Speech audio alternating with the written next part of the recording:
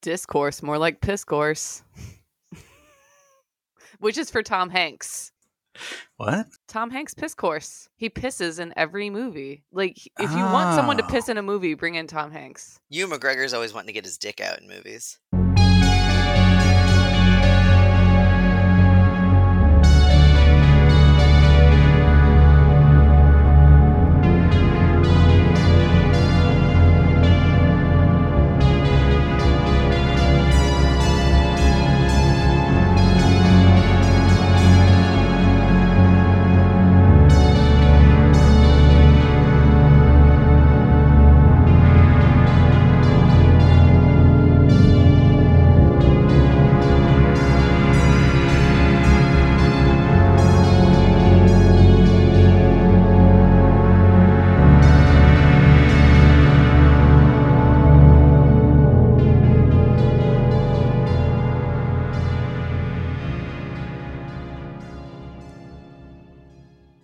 I'm Justin. I'm a Skullcom librarian. My pronouns are he and him. I'm Sadie. I'm a sysadmin at a public library, and my pronouns are she and they. I'm Jay. I'm an academic metadata librarian, and I use he/him pronouns. I'm Carrie. I'm a health sciences librarian, and I'm she/her. And we have a guest. Would you like to introduce yourself? Sure. I'm Jeanie Austin. I guess officially I'm a doctor. My pronouns are they, them. Wait. I've got too many drops. Wait. Jeanie, Dr. Jeanie, if I may. Thanks so much for coming on. So we've been trying to do this series about library services and incarcerated people and prison librarianship and just the back and forth. So I was introduced to your work via the Abolitionist Library Association. We were talking in a meeting about information services in the subcommittee, and your name came up, and I believe they were trying to get you to do a presentation. And so I thought, well, this is obviously information people want to hear if they're interested in library services for incarcerated people. So I thought, yeah, I'll just get them on the podcast, and it'll be great. And here you are. Thanks so much for coming on. Yeah, thanks for having me. To prepare for today's episode, we went through a couple of your articles. I really only had time to go through one because I was busy decompressing with lots of weed and park rangers and alligators. And then I saw Colors Mencia, which was really weird. Oh, the mind thereof? Yeah. He's like still touring and being a person. And stealing jokes? He fucking stole the opener's joke. He said the exact same joke as the opener. He's still stealing jokes! Sorry. I was like, did I just stroke out? Did that really happen? Yeah, he was like called out on it too. Wow, that like, dude that's learned like a nothing. thing for a while. That was a long time ago. I mean, of all the reasons to get canceled as a comedian these days, that's really not the worst one. Like, everyone's done it. Yeah, it's fine. But yeah, my friend works at a club that tends to have people who need to work up some new material because they don't want to be in public. You mean like Carlos Mencia? Yeah. So anyway, so I didn't get to finish reading the second article, but I really did like the first one, which is Systemic Oppression and a Contested Ground of Information Access for Incarcerated People. I will, of course, put all of these in the show notes for everyone to check out. But the main point of the article is information, and what we're here to talk about today is information services for incarcerated people and the ways that those get limited. And just as a way of introduction, it takes on many forms through many policies, both formal and informal. However, doesn't seem to be very strongly informed by library practices. It's mostly focused on carceral policies centered on quote-unquote safety, and mailroom policies, which of course has implications for contact with the outside world, which is important. So we'll discuss all those issues and hopefully come to some action-oriented outcomes. Sound good to everybody? Well, I mean, not really, but I read the article, and it was, like, this is something I've been working on a little bit to kind of canonically. Also, I don't know if you remember me, we used to party together in grad school, Jeanie. And I think you were around when I was in the canoe accident with Sarah Roberts. Oh, so anyway, just thought I'd bring that up real quick, see if you remembered. But Yeah, I've been following your work a lot too, which has been really great. And I'm really glad you've been working on this stuff. I was really glad you brought up the Wisconsin stuff about role-playing games, about how they've banned both Magic the Gathering, Dungeons and Dragons, and anything having to do with role-playing and things like that, because they say it inspires gang-related activity, because Dungeons and Dragons was actually invented in the state of Wisconsin too, which is the grand irony of that as well, which I was really, really pleased you highlighted that, because a lot of times, especially even when you go through like the basic list of like commonly banned prison books and state by state things, Wisconsin often gets overlooked because there's no like big blanket policy on certain types of material, but they have a list by list. They have like a master Excel list, which you went through. And I really appreciated the attention to detail on that, because I went through that recently because I'm working on a mutual aid project potentially on some stuff. And I wanted to make sure that like that would be kosher. And I've done some Wisconsin books to prisoners stuff with work before. And like, yeah, that list is fucked up. And I was really glad that that was highlighted in this article. So yeah, anyway, no role playing in Wisconsin prisons. Yeah, it feels like a very 90s kind of, or like 80s panic of Satanism or something kind of rule, right? But it's also a little odd because if you listen to podcasts coming out of prison like Ear Hustle, when people talk about Magic the Gathering or Dungeons and Dragons, they talk about those spaces as one of the few kind of interracial spaces that can exist in a prison without there being a lot of tension, which is not historically how people have defined gangs by any means, you know. So you can wonder, what are the implications of banning those kinds of materials that allow people to come together and share something that is creative and world building. I want to say too, I wrote this article with mostly books to prisoners people, and in part because library science has not attended very much to people who are incarcerated or library services in incarceration. Books to prisoners people are the default. They're the people who know the most actually about what information access, or some of the people who know the most about what information access is actually like for people who are incarcerated. And they're often the people who are leading public campaigns around what's happening. You know, they're the people who will suddenly experience like every book that I send into this prison is getting sent back. And so they have an idea of it also at scale. And I'm really thankful that so many books to prisoners people wanted to write with me, because they were bringing that kind of like area, region, state level expertise to the article. Yeah, that seems to be the theme I was hearing in ABLA meetings. And so I was like, we have got to get some people in to talk about books to prisoners. And so this definitely isn't the last one we're going to do on this topic, but I would love to get some books to prisoners people on as well. I think this was a good way to open, because you opened your article with it, which is mailroom policies and censorship. And could you tell us a little bit about the New York Department of Corrections and what they were trying to do in 2018? Yeah, it's been a while since I've thought about this. But basically, and this is not specific just to New York, but there was a big campaign around it.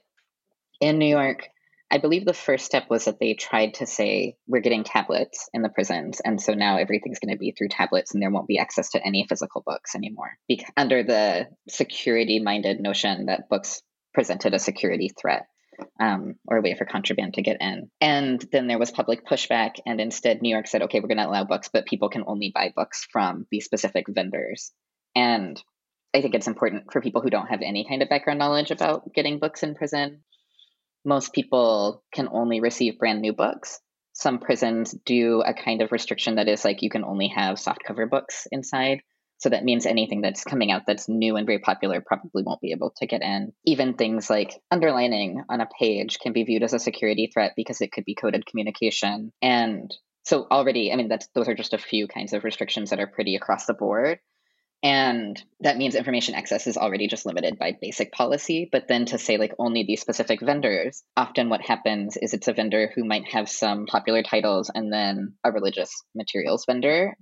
And that is like, I mean, if you think about how we get books right now and all of the ways and the options that we have just to access information, if you had to say just like go to a Barnes and Noble and you could only get what was at the Barnes and Noble, you know, it might feel like a lot of selection, but if your only range of knowing about what's out there is what's at Barnes and Noble, then you have no idea what information you can't even have access to. Yeah, so this was outlined as one of the two types of bans that work together. So the one you just described is restricting outlets, which is you described as content neutral from approved vendors. And then there's content based. So that's usually for sexual or violent content. And we talked about this with Rebecca on our first episode about this.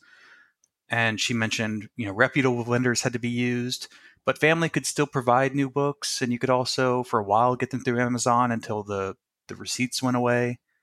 And the way she was describing it, it sounded very, very nebulous and just kind of up to the warehouse people. And so I think that came across in your article, but did you want to talk about that nebulousness, that sort of arbitrariness? Yeah, totally. So I'll talk about this both with mail and books, and then I'm going to talk about Pennsylvania a little bit too, because they have implemented a model that I think is likely other states and maybe even the Federal Bureau of Prisons is going to follow. So a lot of times things are banned under that big umbrella, right, of like sexual or violent content, but that tends to be really racialized. Actually, until last week, I had never heard of a James Patterson book being banned by a prison. And this is kind of a historic or a stake post. How do you say that?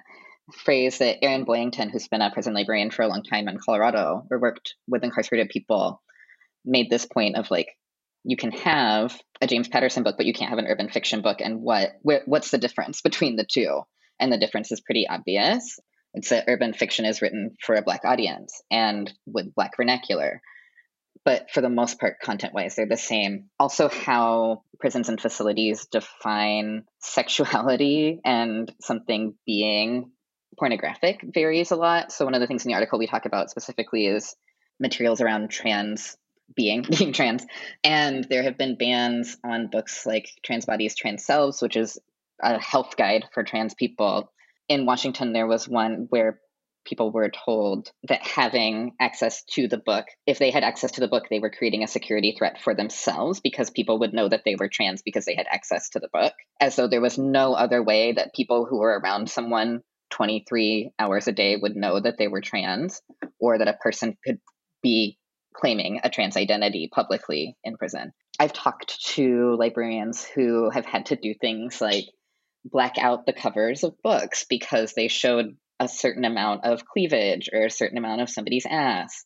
And so the only way to have the books inside was to be physically doing like old school, like FBI document censoring of them. It's also that banning for gang is really common, or special threat group banning that's like a broad term for gangs, but that does tend to encompass things like Black political history or revolutionary thought or critiques of the prison. I'm sure you all have seen the bans around Miriam Kaba's new book, which is all essays that were published in like reputable sources. It's not just like somebody talking. And so these things, it's like, it just is it's hard to conceptualize if you don't experience it, I think, how constrained the information environment is, and especially this kind of like whitewashing that occurs either intentionally or not. I mean, I think there's some level of intention in it, but it's not necessarily explicit.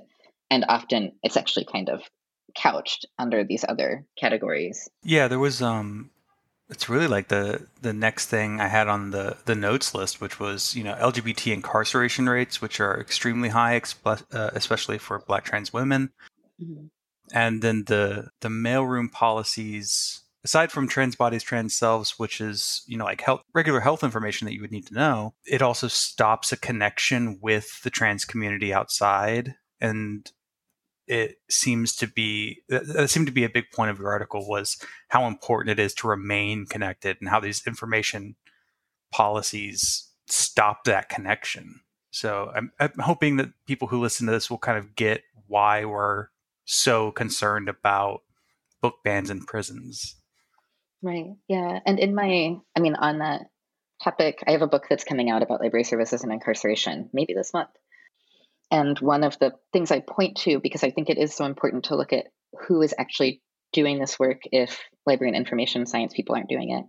I think it's TGIJP, Transgender Intersex Justice Project, has this guide that they distribute to trans people inside who are members of their network that is written by trans women who were incarcerated and is about surviving incarceration as a trans woman. And the reason that I point to that is not only because it's this incredible, act of production and information sharing and care that's crossing walls, but is also what are the limitations of not only librarianship, but of traditional publishing. Like, it's hard to imagine that the guide, if you read it, would ever have been put to get published by a traditional publisher, or that it's almost hard to imagine prisons actually letting the information out and in, because it's so factual about the lived realities of being a trans woman who is incarcerated in men's prisons. Things like you need to find somebody that is like looking out for you, and maybe you're doing sex work for that person so that you have this kind of protection. And I think it's really powerful to look to those networks and to really attend to information that people who are incarcerated are producing, because they're often sharing that information at great risk to themselves. And there's been a few situations where people have been told that they can't publish if they're incarcerated because they're not allowed to make money. That's usually the justification. Or even Willie Lamb was a person who was doing a lot of like prison writing stuff, and there's some critique, I think, of him out there. But he had published a book with incarcerated writers, and they were the women who contributed were told by the prison system, they fought it eventually, that they had to pay for each day of their incarceration because they had broken a rule by publishing, to the tune of thousands and thousands of dollars. That ultimately didn't happen, but that's the kind of pressure that they were under just for sharing information. Could you talk a little bit more actually about how people are publishing in prison?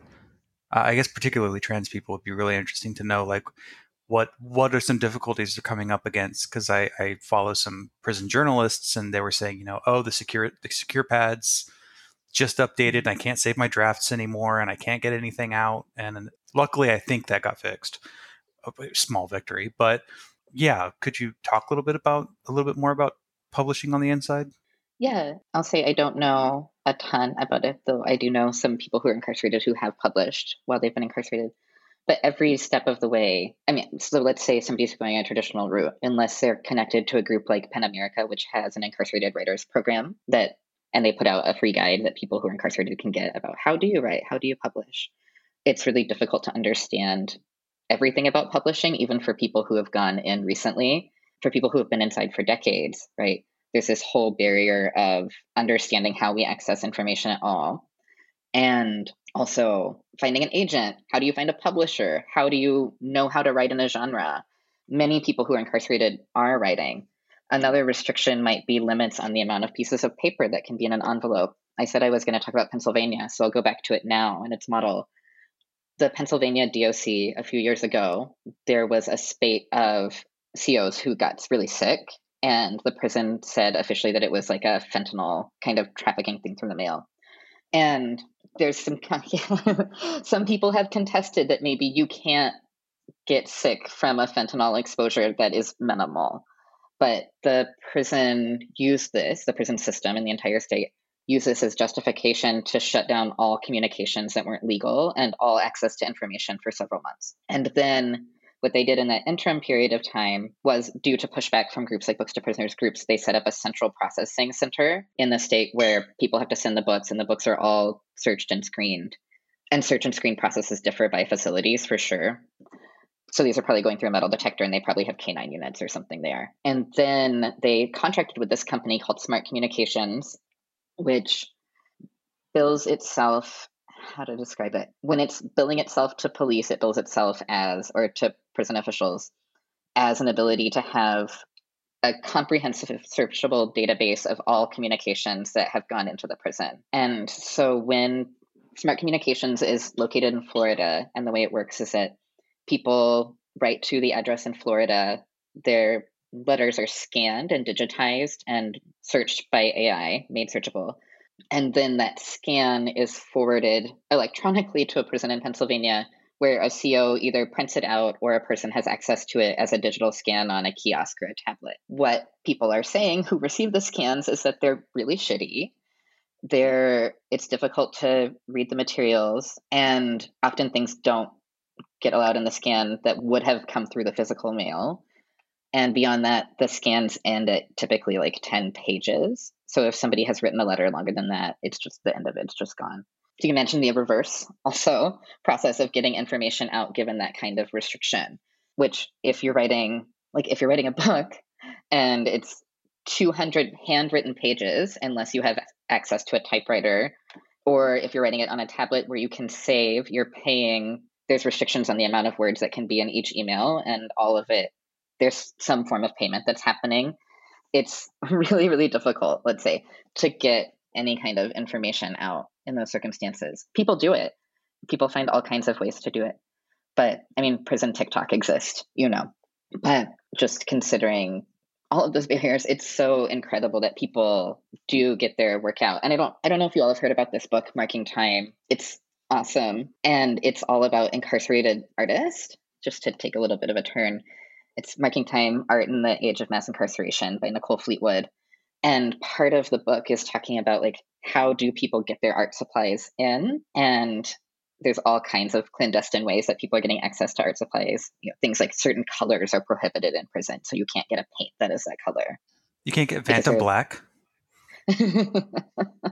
I think it tends to be like colors that are the colors of people's clothing, colors that are supposedly affiliated with gangs, and colors that are used to mark areas that are only for COs to go into. But then there's several artists in the book who are not only making, like, there's an artist who's making 3D sculptures and is smuggling his sculptures out the entire time that he's incarcerated, at times with help from COs. So these, I think it's important to say, like, there are these major, major barriers, but not to think of prison walls as never being porous, not for reasons that are, like, even necessarily illegal, but because if we think about the wall as a hard and fast line, then we don't imagine ourselves as able to share information across it. Yeah. I mean, it's the same thing. If you want to sell drugs, you go to prison. If you want to traffic drugs, you become a cop. I mean, that's how you go big time. I live on the border, man. Our whole like police department for drugs, they were all huge cocaine dealers, like 3 years ago. So like the whole thing had to be cleared out. Yeah, and there's research that shows, I mean, to go back to like the clandestine cell phone, right? Mm-hmm. Or prison TikTok, that the reason most people are getting, most likely the reason that most people are trying to get cell phones when they're incarcerated is actually it's just too expensive to talk on the prison phone. Mm-hmm. It's not about not being surveilled. And it's mostly COs that are bringing the phones in because that's when the phones get in. Yeah. Yeah, I had mentioned, I think last time there's a guy I followed who was incarcerated for a while, and he was just tweeting about his experience, and every once in a while he would say, "Hey, here's my sister's Venmo. Send me some money. I'm getting out soon." And if you follow someone like that, do give them money, man. They bleed them dry at every turn. So, now is not the time to get self-righteous about how you spend your money. So you said the Pennsylvania system might go national. Is this with the whole scanning and sending that the whole Department of Corrections, DOJ, might do this? Yeah, I haven't looked it up recently, but the Federal Bureau of Prisons, which is the largest prison system in the U.S., they tend to be like high-level drug trafficking or crossing state lines while committing a felony. People end up in federal prison. And unless they're cops. But they were considering Smart Communications as a vendor. And I haven't checked in the last month or so to see if they finalized that decision. Okay. And I recently heard too, North Carolina is going with a different vendor that's doing a similar thing. Just a funny kind of Smart Communications story, if I may. Sure. Is I can't remember what it was, but they did like a demo of their service at some local jail in the upper Midwest. And then the jail didn't contract with them, but people who worked for the jail created a similar system. And then Smart Communications just sued the pants off of them because they want to be the only company, I guess, that is providing this kind of service, in quotes. So I wonder with this new North Carolina service program company, if Smart Communications is going to come after them. They seem really, really aggressive. So sort of speaking of like this program maybe going at like a federal level in federal prisons, unless there's more you want to keep saying on that, it's making me wonder, what are the differences between like information services and getting information in and out and library services in like federal or public prisons versus like for-profit prisons, like what kind of differences are there, or is it basically a meaningless distinction at this point? Yeah, it's difficult. So it's easy to say, like, you have a jail, you have a juvenile detention center, you have a prison in a state, you have a federal prison, you have an ICE facility. But actually, a lot of local jails have like 3 cells that are reserved for ICE. And there's all of this kind of like intertwinedness of what seem like they'd be distinct institutions. So I've actually been meaning to look more into federal. I think that there are some here. Let's say here's information that's important. Everyone is legally entitled, as determined by the state, to have access to religious information and meaningful access to the courts. So that means that most facilities will have a room full of law books. That's typically how that gets interpreted. Some might have people who are trained as legal librarians. My experience talking to prison librarians is most of them do not have a background in legal librarianship, although that ends up being the majority of their work, unless there is a legal library and a recreational library. State prisons are, in my experience, more likely to have a recreational library, but they don't always have one. And in some states, what that means is that there's one person who has an MLIS who advises on library services for like 10 prisons and does not necessarily work inside of any of them. Maybe does collection development or does some like training for people who are incarcerated workers in the library. But some systems like Washington State, their library services for the state are part of their state library's work. And so they run prison libraries like little branches inside of the prisons. And they're doing really cool stuff. Like they're connecting with public libraries throughout the state of Washington to help people get library cards for their public library when they're getting released, so they can go out and they have an immediate like warm handoff to a public library. Even good services are limited by things like, is there enough staffing or staff who want to make sure that people are getting access to the library? Is there a lockdown? You know, for COVID, it's been lockdown conditions across the US for a lot of people. They didn't leave their cell for more than an hour a day for over a year and a half. And so library services were running like through the inter-prison mail, like as kites. People would put a request in and then the librarian would copy something and send it back. In jails, because people have this idea that jails are short-term facilities, and ostensibly they are. So supposedly people are in jail for like a year, and then if people are sentenced to more than a year, they're sentenced to prison. But so that means that jails typically aren't infrastructurally created to have the kinds of resources that a prison would have. Like they don't have a library. They don't necessarily have education programming. They don't necessarily have all of this other stuff that, and like, not to be like prison isn't necessarily better than jail, but these are just some of the differences. But in reality, people in jail can be there for a really long time as they're fighting their cases or going through the entire court process. So people might be in for up to a decade, you know. And there's a difference between like, think about just regular, or not regular, but think about library services on the outside and how if you knew that you were going to have a new group of patrons, like as a teen librarian, every set of years, you would do a different kind of collection development than if you have people who are going to be your library patrons for a really, really long time because they're going to read every book that you have in your library. And especially libraries inside, if people are dedicated readers, literally will potentially read every book that's available in the library. So to be in a jail for 10 years can mean also that it's a different information world than people who are like passing through. And federal, I've been trying to find out more about. I think a few years ago, and this is not quotable because I can't back it up with fact, but there was a turnover towards the kind of like education media specialist instead of librarians in federal, outside of the meaningful access to the law. I haven't confirmed that. I did recently learn of a private prison with a librarian, which felt shocking. But I've only heard of one. There are significantly less private prisons than there were a year and a half ago. And so that is also notable. And ICE facilities are like, the dedicated ICE facilities, people are like having riots because they can't get access to legal information in the language that they read or speak. And if there's like 2 articles about information access and ICE facilities that I've seen, and they're both just like, there is no information. Like, it's not here.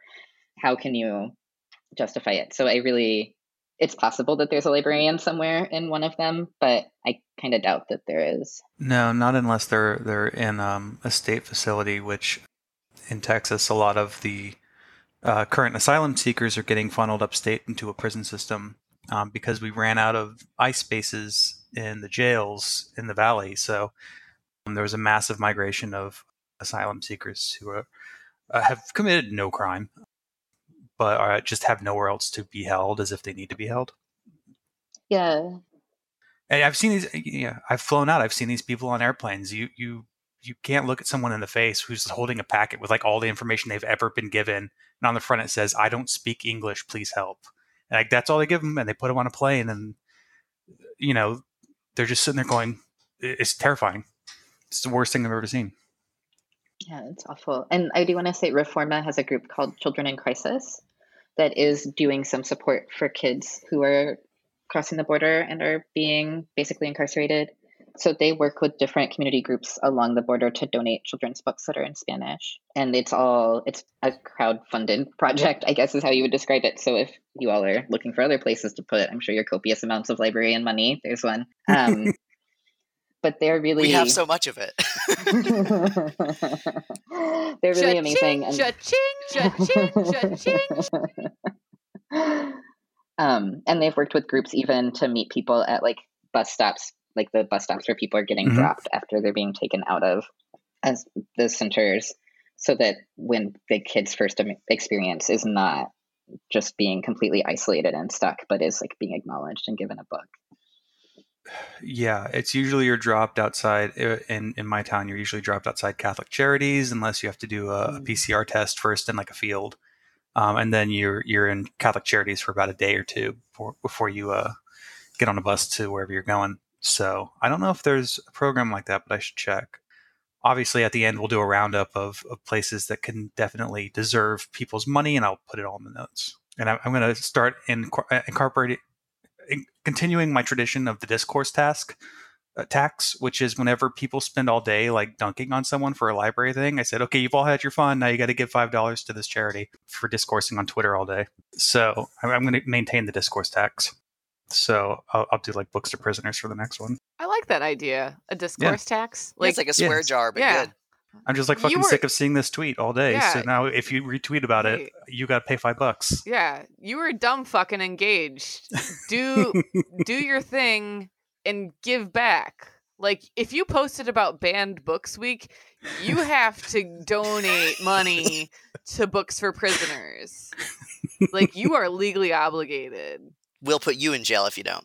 That shit pisses me. I fucking hate Banned Books Week for that reason alone. Like the fact that they ignore all of the prison and like carceral banning during Banned Books Week is the biggest thorn in my side. So that's like that's my number one Banned Books tweet. That's the one tweet that I get on Banned Books Week. That was actually something I wanted to ask you, Jeanie, which is how involved do we want the ALA to be in like, tying Banned Books Week into... Oh, the big question. Yeah, man. I'm fucking asking the profound questions. Do we trust Daddy?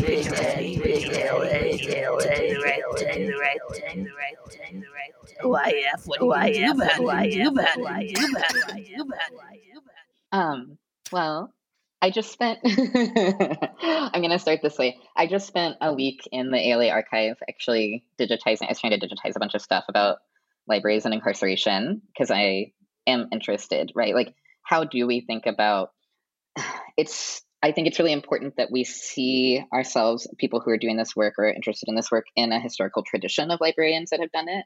We're not necessarily inventing anything. And actually, the work has looked really the same for a really long time. So if anything, it's like become, since this in the 70s, there was, this huge activist push, both from incarcerated people and people on the outside, including librarians, that led to things like meaningful access to the courts, and in the 60s. And that's really important. If anything, since then, information access has gotten more restricted. And there's been kind of this like chipping away at what qualifies as meaningful access to the court, or what information people can have and what their information rights are. ALA can be an advocacy organization and has in the past been one to advocate for things like in the 70s, there was probably the most, my take at least, is there was the most library service for people who were incarcerated of any recent decade. And part of that was because of things like ALA advocacy for federal funds to support prison libraries. Like in the 70s, I think every juvenile detention center in Illinois and every prison had a librarian, which has not been my experience as a librarian who's been doing academic work around this for over a decade. So things like that are important, right? And organizations can push for that. I also, one of the things I walked away from over that week from the archive is there's kind of my like inspirational thing, and I put links up to it on my website and I steal their imagery and whatever, is this newsletter that was called Inside Outside. And it's written by incarcerated people and librarians. And it's like a very critical document, as many documents in that period were. But it's things like, is this a good legal guide? Or like, fuck the government, or like Eugene Debs quote, or, hands pulling bars apart. And I had up until this week always seen that as something that was separate from the archive. I'm kind of like tracing the lives of different people through these records that I can find. And when I was looking through the archives in the 70s, there were several mentions of Inside Outside, none of them descriptive, but it was obvious that this tool being created outside of ALA was also facilitating some of the advocacy work that ALA was doing, right? And maybe could not ever be engaged with because it has certain parameters of what it is and what it is not. And a base of librarians that maybe don't all agree that there should be library services for incarcerated people, and especially don't agree on what those should look like.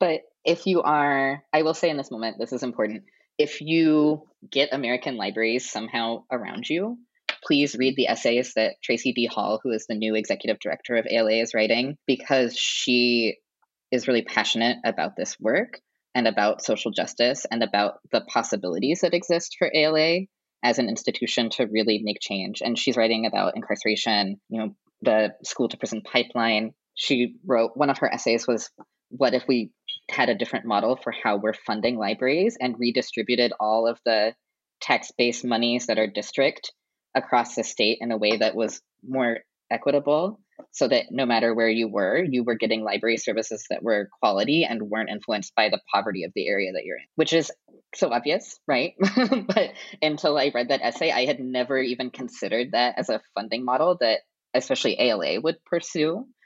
So I do hope that we are in a hinge moment, and I think that there will be change, hopefully from ALA, but there will also be change from this generation of librarians and library students that are coming up. Like I said, I've been doing this work for a long time, and it's only in the last couple of years that there's been widespread interest in this topic. Like, no one would have asked me to be on a podcast 5 years ago. So thank you. We didn't have podcasts.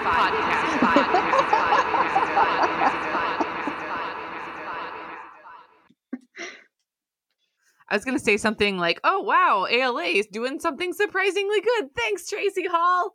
Like, that's pretty cool, though. It's always nice when, like, something good happens. Like, it's a nice surprise. Like, thanks, Dad. Thanks for looking out. So that's cool that you've been digging through that. And, like, I think I read about the mention of Inside Out in one of the Inside Outside in one of the articles. So that's pretty cool, too. This is actually one of those like weird like life coincidences where it's like, oh, that's very prescient that we're talking about this. So I really like the fact that you're putting this in like a historical context and like looking back to see like, okay, what has this looked like, and not just now, like what have we done in the past, what's worked and what's hasn't. And sort of, I also see in the notes, like, is getting ALA involved, like, do we want that? Like, is that like reifying this system?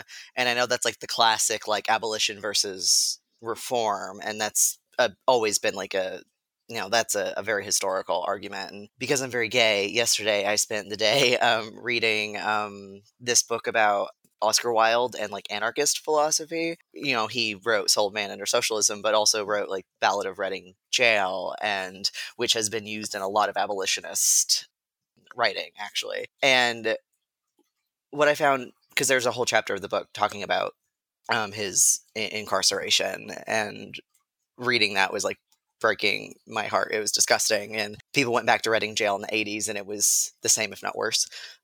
than when Wilde was there, which is, not surprising, but depressing as hell. And one of the things it talked about was that, like, before he, because he was in several jails during his hard labor, and before that, he was very much like an abolitionist. Like, he very much agreed, and especially like wrote in Soul of Man Under Socialism that, like, by trying to reform something, you are validating its existence, and that, like, you need to get rid of it entirely. And then after he got out of prison, he actually was more for reform, but, like, in a lot of ways it was sort of like in his letters while he was incarcerated, and he was like trying to, appeal to be released. The first thing he would say was like, this whole institution sucks and it's doing all of these things to me. Please let me out. As if he thought that would work.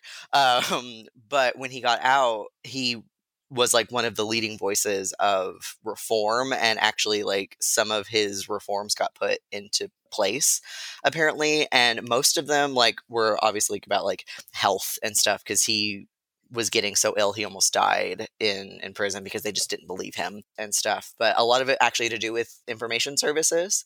It was like making sure people had access to books, that people could write and had access to pen and paper, that people could send letters out and receive letters in. And I think his thing was like at least once a month. And children were also incarcerated with the adults at this time. So it was like making sure that the kids had books they could read too. Like, he actually sort of did like librarian work while in prison after the warden at his place got replaced and was actually kinder. And so, yeah, in a lot of these reforms, he talks about like, this shouldn't exist and we shouldn't be doing this. But if we have to right now, in the meantime, like, the way he talked about reform was very much like the way that we talk about socialism, where it's like, this isn't the end goal, but while we're working on the end goal, let's make something better. And so I think this discussion of like, do we get the ALA involved, is us doing this work, validating this system.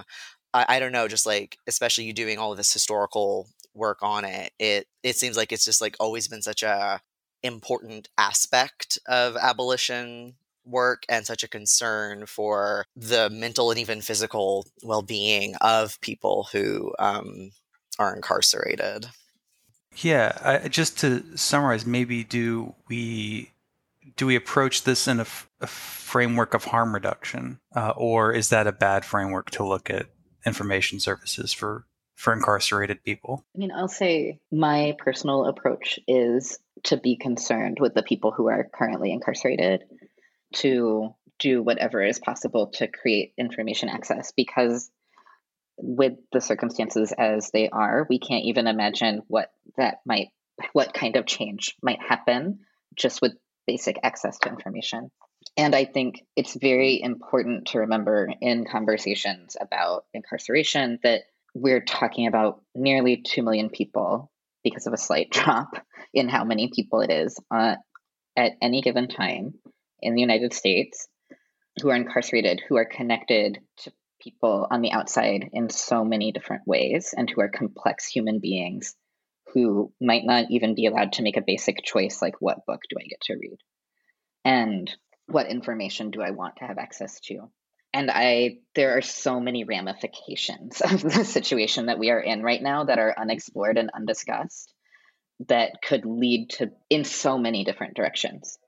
While there are a lot of people who are sentenced to life or virtual life, and I believe that they deserve access to information also, there are also a lot of people who are going to come back out of prison, and because of this kind of deprivation are forced into, this is like, saying systemic oppression is a very academic language, right? But this is the reality of what it is, how this kind of curtailing of access to information is a form of systemic oppression that is state enforced. It's a form of state violence that creates systems that are just circular, that whirlwind people, more and more and more people, into carceral facilities and to experiences that are completely shaped by incarceration. Mm-hmm. Yeah, ultimately, I mean, it is a pragmatic approach, and we get caught up in the academic language of it. So, no. Thank you for grounding that. That's very important. Yeah, and people can disagree with me too on it, but it's just, that's just the approach that I've taken. Yeah. I mean, the most important thing is to give a shit. Everything else seems to follow afterwards. Yeah, and I think if people are concerned about incarceration in any way, not necessarily abolitionist or necessarily even from a political perspective, but just have a feeling about it, then it's important to try as you can to connect with people who are actually incarcerated. So maybe even just get a pen pal. There's like Black and Pink has a pen pal network for LGBTQ people inside to write to people outside, and they always have a wait list. Yeah, I've been thinking, I just found this is something with ALA. In the archive, I found one letter from a woman who I'm not going to share her name because it's not my business, but it's from the early 90s. So when mass incarceration is like ramping up, and she's sentenced to life. She's still inside now. And it's a letter where she says, having access to books is one of the most valuable things that I have. Please don't forget us as you are doing your work. And I think how would it change our field if we saw that kind of testimony from people who are incarcerated about the value of accessing information? Also on my to-do list is to write to her and tell her I found your letter 30 years later in this archive, and maybe ask for permission to share it, because it just is. I was like, when you look at LAS and the history of LAS, there isn't a lot of information from people who have been incarcerated or formerly incarcerated who are claiming that experience publicly. There's so many reasons not to, right? But I think we could really benefit from it instead of making assumptions about what it is that people want or need. Yeah, I've really been toying with this idea of, if I could get in contact with someone who is a formerly incarcerated library worker, but I've got to weigh the ethics on that in terms of, do I want to find someone like that, reach out to someone like that? But if someone like that does hear about this episode and wants to talk about their experience, I mean, obviously get in touch. But And Eldon Ray James, he goes by Ray, is he claims that publicly. He was in federal for I think over a decade, and he's a librarian now. He wrote an article recently about tablets charging people to read by the minute. So people were getting charged 5 cents a minute to read a book, which meant like $20 to read 1984. That's what he brings up in his article. But that's like a month's wages for an incarcerated person. Mhm. And because of his work and advocacy, ALA passed a resolution against charging people to read or by the minute to read, which is one of the first kind of signpost activities that ALA has done around incarceration in a really long time. And like, you would think that would be just like a no-brainer.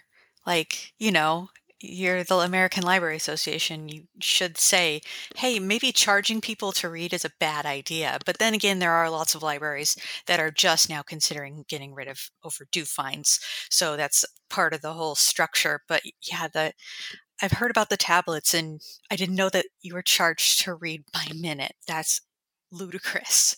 Yeah, that's not all of them are that way, but definitely. I mean, they're like, if we can squeeze a penny out of any activity on this tablet, it will most likely get squeezed. Well, it's like I've read up on like the stamp markup in prisons, like for sending mail and stuff, especially for photo delivery and things like that. That's really fucked up too. I mean, everything is just marked up insanely, and then with prison wages on top of that being so just subterraneanly low. I wanted to say astronomically low, but that's not how astronomic works. Like, it's subterranean low. But also, I think to follow up on that, so like ALA passes these resolutions, what kind of grounding does that have in, making sure that people have access to read in carceral environments, like, and read freely? And that goes back to the question of reforms, right? Is like, if people are not allowed, if there's no oversight of what is being implemented inside, then how can anyone be sure that it's actually happening unless people who are incarcerated are able to share that information out? And that's a real issue, is what I'll say. And also, if we're not pushing against, like, the institutions that are trying to pull this shit off, essentially, who watches? And it's I guess that's part of it too. Sorry. No, yeah, and especially in this like move to tech, there's this book by Shoshana Magnet, I'm looking at it now, called When Biometrics Fail. And there's a chapter on it it's probably one of the earliest things written about technologies in prisons. It's about the history of biometric development in prisons. things like iris scanners were used in prisons for a long time. People outside don't want to use them because they are weird and uncomfortable, and you put your eye up on something. But people in prison have to use them, and so that's how they got refined, was through their use in prisons. But one of the points that she makes in that chapter is about how, as the technologies come in, people are less and less witnessed in as like a whole being in a whole set of circumstances. And I think, I just made this point at a conference the other day, that part of this is not just the institution. Part of it is us as a society. Like, people do volunteer and do work and do programming both inside of jails and prisons and juvenile detention centers and from outside. It's just that the volume of people that are doing that is not very high. And that is a reflection back on, and there are people who are deeply traumatized in many ways by the judicial system. So I don't want to say like this is an across the board implication of us as a society, but is in many ways an implication that goes beyond our field, right? And there are programs like Reference by Mail programs send in hundreds of letters to people in prison every month across the US. I think there's like 7 or 8 of them now who are serving statewide prison populations. And most of them don't have a high rate of rejection for what they're sending in, as long as it's within like prison mailroom rules, which are things like not a map, not how to make weapons, not explicit materials that you wouldn't get from a library anyway, because it would constitute sexual harassment, and no hate materials, however, whoever is responding or who's working in a mailroom interprets that. But if that was standard library procedure to answer letters from people who are incarcerated, then there would be so much more information that's going in. And if more people were thinking like, oh, people who are incarcerated are part of my community or part of my patron base, then this would be also a really different set of circumstances. Yeah, I believe there's some volunteer reference for prisoners services, the big ones in New York, right? I'm blanking on their name right now. Yeah, PSLN, or PLSN, sorry, Prison Library Support Network. Yeah, I think it's a great model. I'd like to learn more about it. Their website was having issues last time I looked at it, so hopefully I can follow up and maybe get some more information from them. So we're at an hour. I want to help wrap up. We've really already hit a lot of the action-oriented questions, which is great. I'm glad that we've really given people something to work with. Is there anything in particular you want people to know that they should be supporting, so that way we can just rattle off a few and throw on the notes and hopefully send some dollars their way? Yeah, books to prisoners are everywhere. They're amazing. It is not difficult to work with them. If you don't have any time to spare at all, you can donate materials. And money. I'd also suggest they make a great, if you have a library that wants to, like my library, I organized a Books to Prisoners project with my library. And it's a great way to get your staff involved and get them aware of carceral libraries and their needs. So also something you can do within your library as programming. So another idea. We should do a whole episode on how you did that. It wasn't that hard. And like, I actually have another haul to give to them right now too. And I'm potentially trying to do a mutual aid project with Libraries to Prisoners. And like, you can actually, other people do stuff where like you can put together book sets with them too. Like they have, like, I know in Wisconsin, we have a really good program where like you can, they have wish lists and stuff that you can go through too.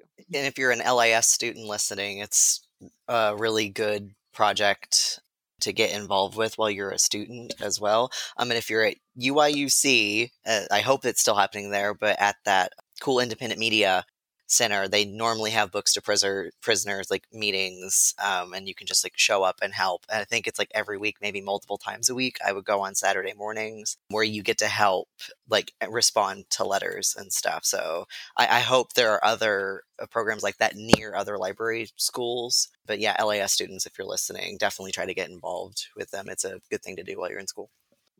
Yeah, and if you are interested in writing only to women, there's Chicago Books for Women in Prison. I'm trying to remember how the LGBT, it's only LGBT. There's no Q, I think, in it, but I can't remember the order of it, if it's Midwest LGBT Books to Prisoners or the other way around. Yeah, there's that specific one. It's Yeah, and we do have LIS students listening, so if you do have questions and would like us to follow up, I mean, just DM us or send us an email or something.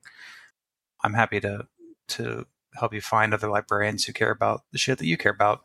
If you're feeling a little isolated at library school, which I know sometimes you can. So thanks so much, Jeanie. This has been amazing. I really want to keep doing more episodes with you. When's your book coming out, by the way? And what is your book, so people know?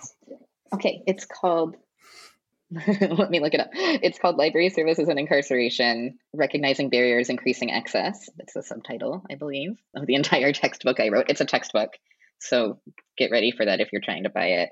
And it's being published by, to return to this, American Library Association. I think due to a phrase we use now, delays in the global supply chain, it may not come out this month, but it's on its way to be out in the world. Awesome. ALA doing something good. Who You knew? can call a number you can call an 800 number to order the item, by the way. You can't order it online, but you can call an 800 number, just so you know. They just call you an idiot and hang up. Yeah, you can call the 800 number and they're just like, fuck you. Fuck off, you idiot. Why did you think this would work? Go listen to Dumb a podcast. asshole.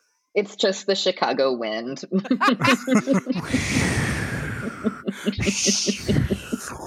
It's Lake Michigan. It's just like, go jump into the lake. Okay. Okay, anything else before we let you go? No, thank you all so much. Thank you. Thank you so much. This was wonderful. Thank I you for learned a being lot. here. All right. Good night.